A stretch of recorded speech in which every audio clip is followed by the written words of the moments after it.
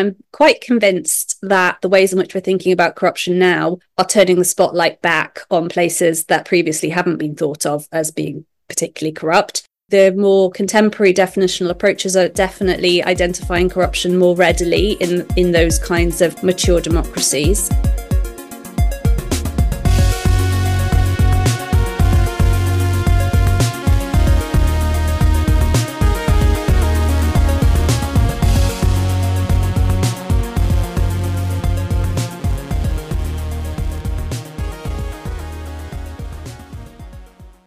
Hello and welcome to Kickback, the anti-corruption podcast. My name's Dan Huff. I'm Professor of Politics at the University of Sussex in the UK. Today, we are going to talk a little bit about what I guess is Corruption Analysis 101. We're going to talk a bit about what corruption is. Now, anybody who's done any research on corruption has digested a bit of definitional analysis. But I do think sometimes we get lost in the woods trying to find what might be a perfect definition. We're going to try and help listeners find their way through those woods and come up with something at the end that maybe folks can use in their own work or their own thinking moving forward. So to help me do that, I've got Professor Liz David-Barrett, also from Sussex, with us. Liz, how are you?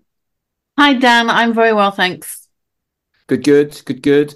Bit wet and windy outside, but your office looks nice and warm there. Are you okay? My office is toasty, yeah.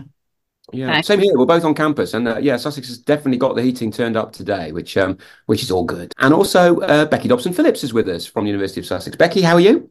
Very well, thank you, Dan. Yep. Good. Are you busy? Term starting this week? Yeah, second day of term feels like the 10th. Yeah. Yes, it does. Quickly all get quite heavy, doesn't it? Good. Now, in terms of trying to figure out what corruption is, as I say, there's been plenty of material done on this over the years. And it does make me think, Liz, I'm going to come to you on this one first, that is corruption in practice actually not just like any other contested concept? We could argue about what freedom is, what fairness is, what justice is, just as we can argue about what corruption is. Do we perhaps argue too much about it? And is it not one of those things where we might tick a box and then just move on quickly? Yeah, no, absolutely take your point. And I think actually in the last sort of 10 years or so, we saw quite a lot of that, of people saying, oh, let's stop admiring the problem in corruption. Let's stop getting bogged down in defining it. We kind of know what we're talking about. Let's move on. And I can see, where that's coming from and some point in that. But I also think that in general, and also with all of those concepts you mentioned, those, big concepts that we talk about in social science and political philosophy, actually the practice and activity of trying to define them is really helpful in just learning about what we actually mean and what's important about these concepts. So it might be that we argue about it a lot, but that's not necessarily bad. That's the whole point of it. The other thing that really struck me is, and in fact, I was teaching yesterday and I was teaching my regular module on corruption in international business, which I think I originally started about 10 years ago. And it was kind of interesting for me because I walked in and I talked through what the structure of the module was going to be. And quite a few students said, oh, are you not doing this? Are you not doing that? And it made me realize that actually when I designed that module 10 years ago, I thought about it very much in terms of the kind of legal framework around corruption about bribery, in business. And I sort of built it a bit around anti-bribery laws and how they're enforced and how companies deal with the sort of challenge of compliance and that kind of thing. And actually what the students were saying is, well, hang on, aren't you going to talk about nepotism? And aren't you going to talk about business impact on the environment? And aren't you going to talk about business and human rights? And of course, all those things are things that are absolutely relevant topics. And they're kind of things that we've started to think about as, maybe forms of corruption. But 10 years ago, we didn't. We really sort of talked about it in terms of bribery. So that also just got me thinking about, it's actually this debate about definitions. It's kind of important to have it every now and again as well, because what we're thinking of as corruption might have moved on. I think that makes a lot of sense. And definitely we are talking, in my world, when I look at sporting corruption, just 15 years ago, that wouldn't have been a discussion because the understanding of corruption would have been a little bit narrower than it is now. So, Becky, you do a third year module at Sussex on political corruption. When you're talking about what corruption might be, what sort of definitions do you instinctively find yourself moving towards? I think there's a mainstream perspective the public office perspective, the perspective that sort of comes from the perspective that corruption is an abuse of a public office for some kind of private gain.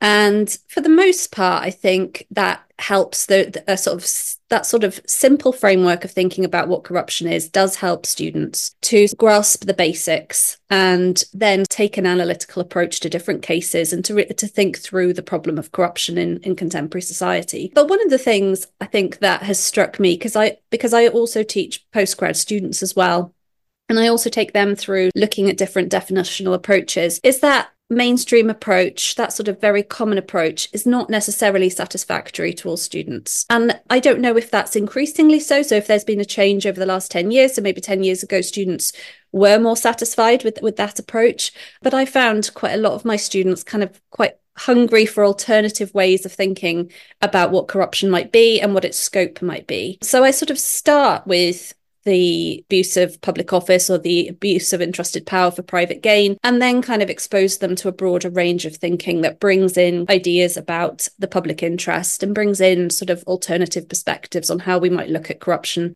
in different ways. And I think the thing that I've tried to impress on them over time is that actually different definitions aren't necessarily in direct conflict, that it is possible to look at a concept, that it is possible to look at a political phenomenon from different perspectives and not necessarily be in direct conflict. At least you might disagree about certain elements, and that each definition or each sort of proposed way of looking at defining corruption has a different function and it has a different use.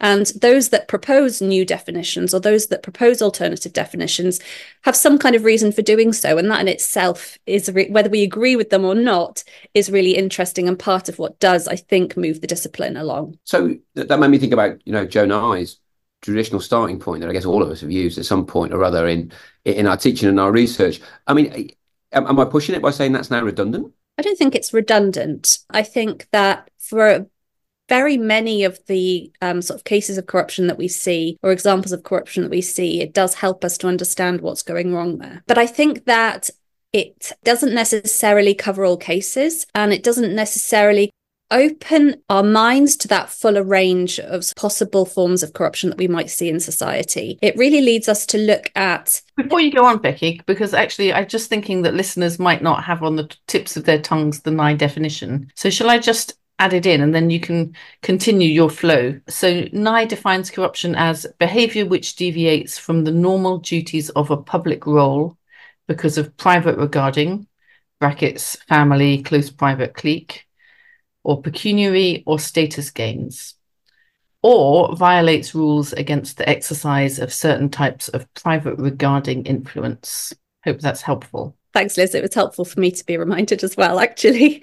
Yeah, well, I mean, I think the main sort of point that I was going towards was it really makes us focus on the role, the activities, the incentives, the motivations of public officials, or those that holding the sort of entrusted power, that sort of trust that might be broken, rather than what's happening in society more broadly, rather than the pressures and the context in which those public officials or those holding this entrusted power are the sort of context they're functioning in. And I think that has I think in that sense it's limiting, and that there are other ways to think about corruption in a broader way. But that's not to say that it's incorrect. It just doesn't. It functions in a particular sort of context and maybe not so well in another. And perhaps it's led the discipline in certain ways to think far too much maybe about the public sector and not so much about private sector corruption and kind of the role of private actors influencing the public. Yeah, and I think also, so not just the sort of concentration on public office, but also this sense that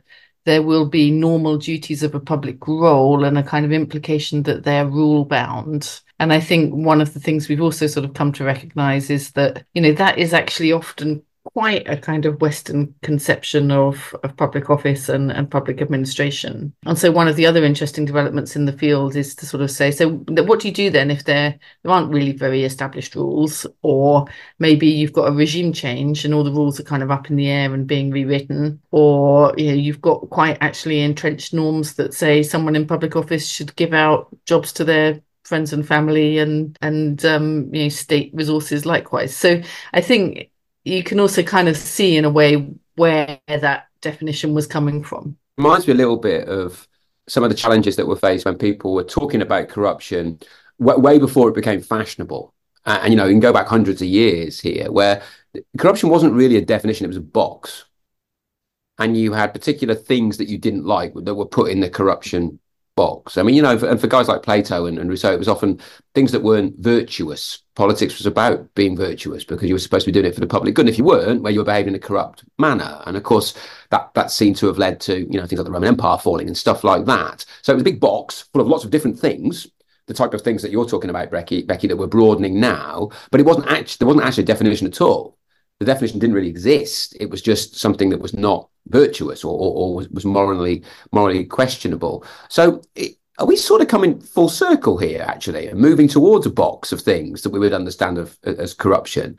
And if so, my worry is that who decides what goes in the box then? I think there is a sense that sort of as definitions, certainly over the last sort of 40 years have developed, that there has been, and from a political science perspective particularly, that there's been a real emphasis on the process. So what we're interested in is the act. If we can identify a corrupt act, we have, and we're looking at the process, then actually the outcome of that, we don't need to focus so much on the outcome. I think the historical approaches to thinking about corruption were all about the outcome, right? It doesn't matter how we got there, but we don't like this outcome. We don't like the outcome of this process, whatever it is. And so we're going to call it corrupt. And I think where we're getting to, and this is a little bit speculative, but I think where we're getting to is the process is really important. But if you also don't look at the context and the outcomes of that process, you don't have a full picture. So it's a little bit of a balancing rather than coming sort of full circle round to sort of the really kind of ancient ways of thinking about corruption. I think there's a bit of balancing going on in the discipline that actually we need to sort of think about both of these, and we need to not just think about process and identifying and labeling specific acts as corrupt without understanding the broader context in which those acts are being played out. So there's a bit of a balance there, I think. That seems fair enough to me. Liz, would you agree with that?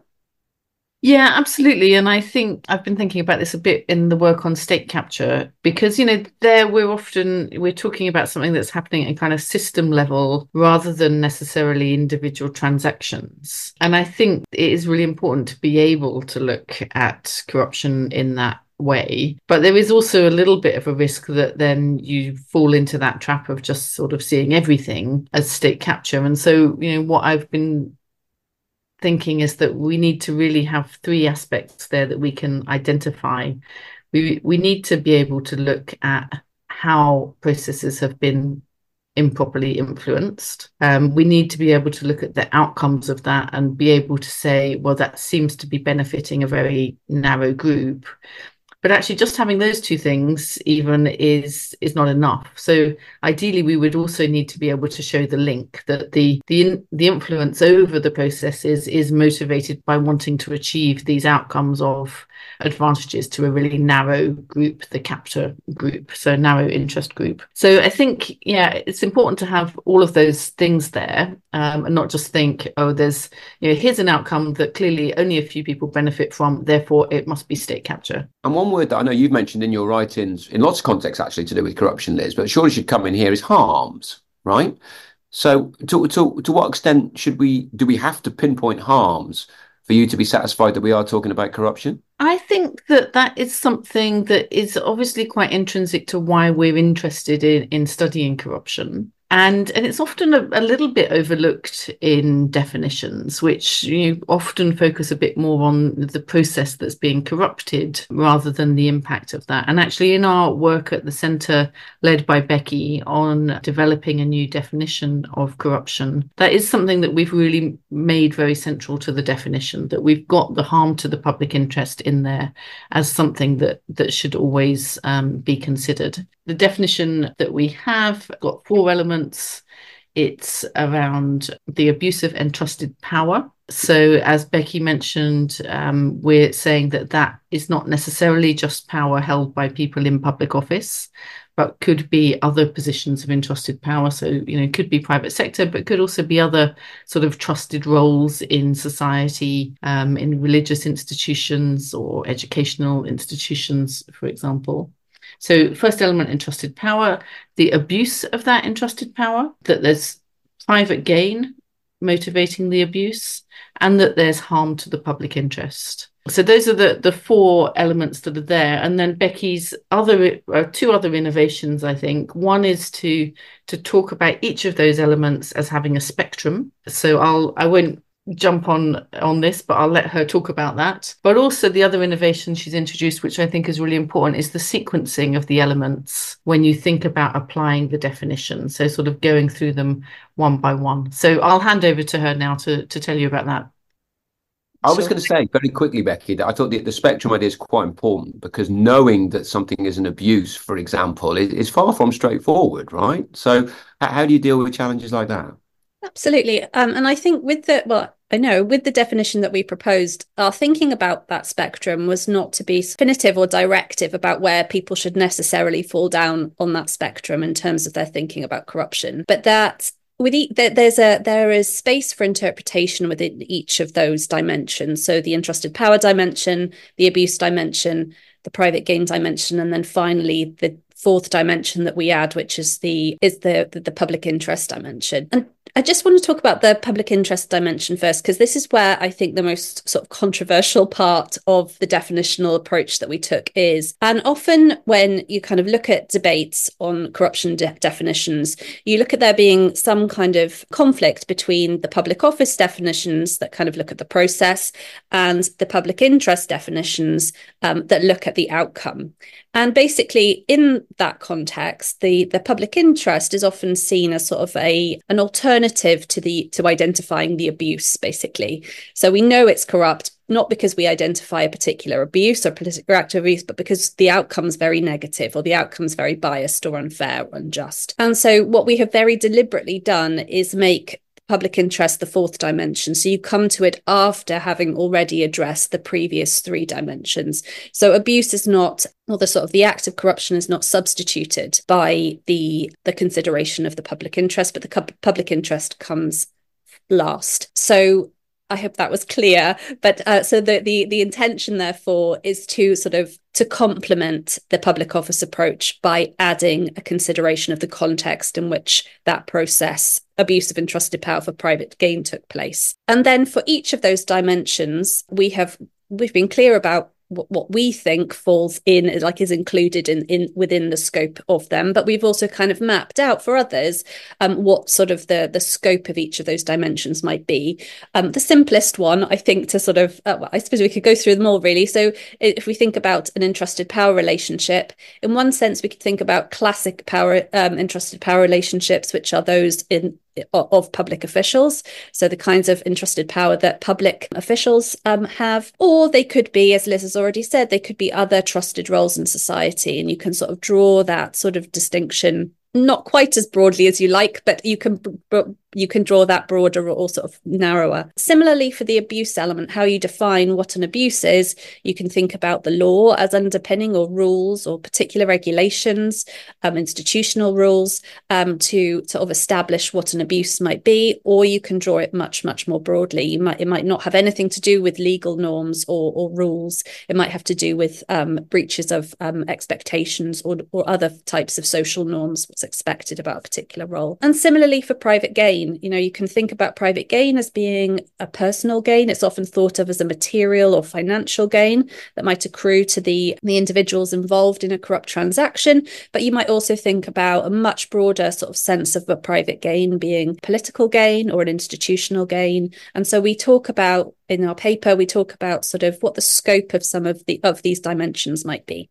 I find it all fascinating, actually. I remember when you were working through these ideas, and of course, this material is now publicly available, right, by various outlets. You can find it on our website, on the CSC website. Yeah, we've got a working paper there. Yep, good stuff. Definitely recommend that people go and have a look at that. But there's also a question mark in my mind that what we're going to do, by definition, is have more and more things that are understood as corrupt, right? And more things that we've actually got an analytical rationale for understanding as corrupt.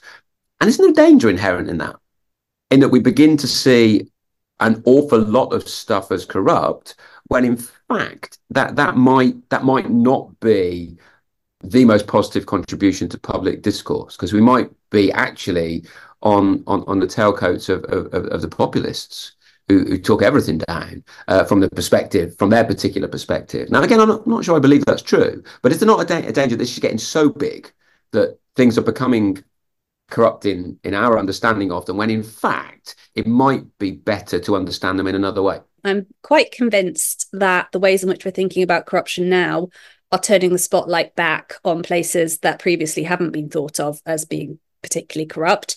So in some contexts, I think that's absolutely the case. So Western Europe, for example, North America, regions of the world that haven't traditionally been thought of as being sort of troubled with corruption, or, we always accept corruption exists everywhere, but maybe there's more of a problem in some places than others. And I think sort of the more contemporary definitional approaches are pushing back on that narrative and definitely identifying corruption more readily in those kinds of sort of mature democracies. And whether or not that's a contribution socially to the debate, is subjective. I think, though, there is also, in doing that, there's a balancing on kind of our perspective of the global problem of corruption, right? And so actually, not to sort of take the spotlight off other problem areas or problem regions or problems of corruption, but actually to balance that with a more, perhaps a broader view, but one that perhaps actually helps to reshape some of our thinking about corruption globally.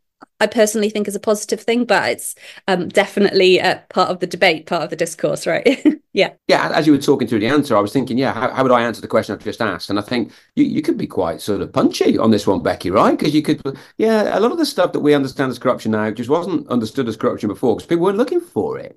Yeah. And we've now got the tools to be able to illustrate that, just because certain countries do well in the corruption perceptions index doesn't mean there's no corruption there. So I think we're actually, we're broadening the toolkit here to find corruption in places where it's traditionally been quite well hidden. Would you see it that way, Linz? Yeah, I think that is one effect. I also think, with the definition, there will be things that you then rule out as not corruption. So part of the value of having the kind of analytical precision is also to be able to draw those boundaries. So, the point of having the spectrums is to say, you might have quite a broad definition, you might have a narrower one.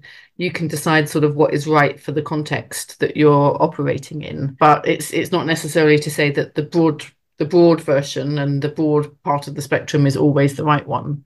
So I think it should help there with the analytical precision in general. We also did quite a lot of talking through the definition with practitioners, and what we heard really from them is that actually they do need some kind of operationalizable definition, because there are lots of people now whose job titles are around anti-corruption, and they need to sort of be able to work out quite practical things about whether some new issue that emerges is something that's in their remit or should be in someone else's remit, actually. So that's it's a sort of very practical thing, but actually it is a problem that governments are increasingly facing, and they need a way of thinking about that. And, one very narrow way of doing that is just defining it by the legal kind of framework and what are the laws against corruption. But, we know that the term is used more broadly and encompasses a number of issues that might fall into sort of ethical responsibilities rather than legal responsibilities. So having something that is workable for that, I think, is also important. I am also, sympathetic to the idea that we shouldn't get too hung up in just seeing corruption everywhere. And I think actually a nice thing too about including harm in the definition is that we again focus back on, well, what's the point of all this? It's not just that we're interested in corruption for corruption's sake. The whole point of this is that it's where something is leading to shoddy public services or denying people's rights or denying their voice to be able to change a system which is really systematically biased against them, then that's the point of going after corruption. And so focuses us back a bit on that too, I think. Oh, I'm never averse to doing things that have no point, Liz, as you well know, me. But in this particular context, I absolutely think the harms element gives an extra dimension that really makes it clear why it's worth bothering, and there are real world impacts here.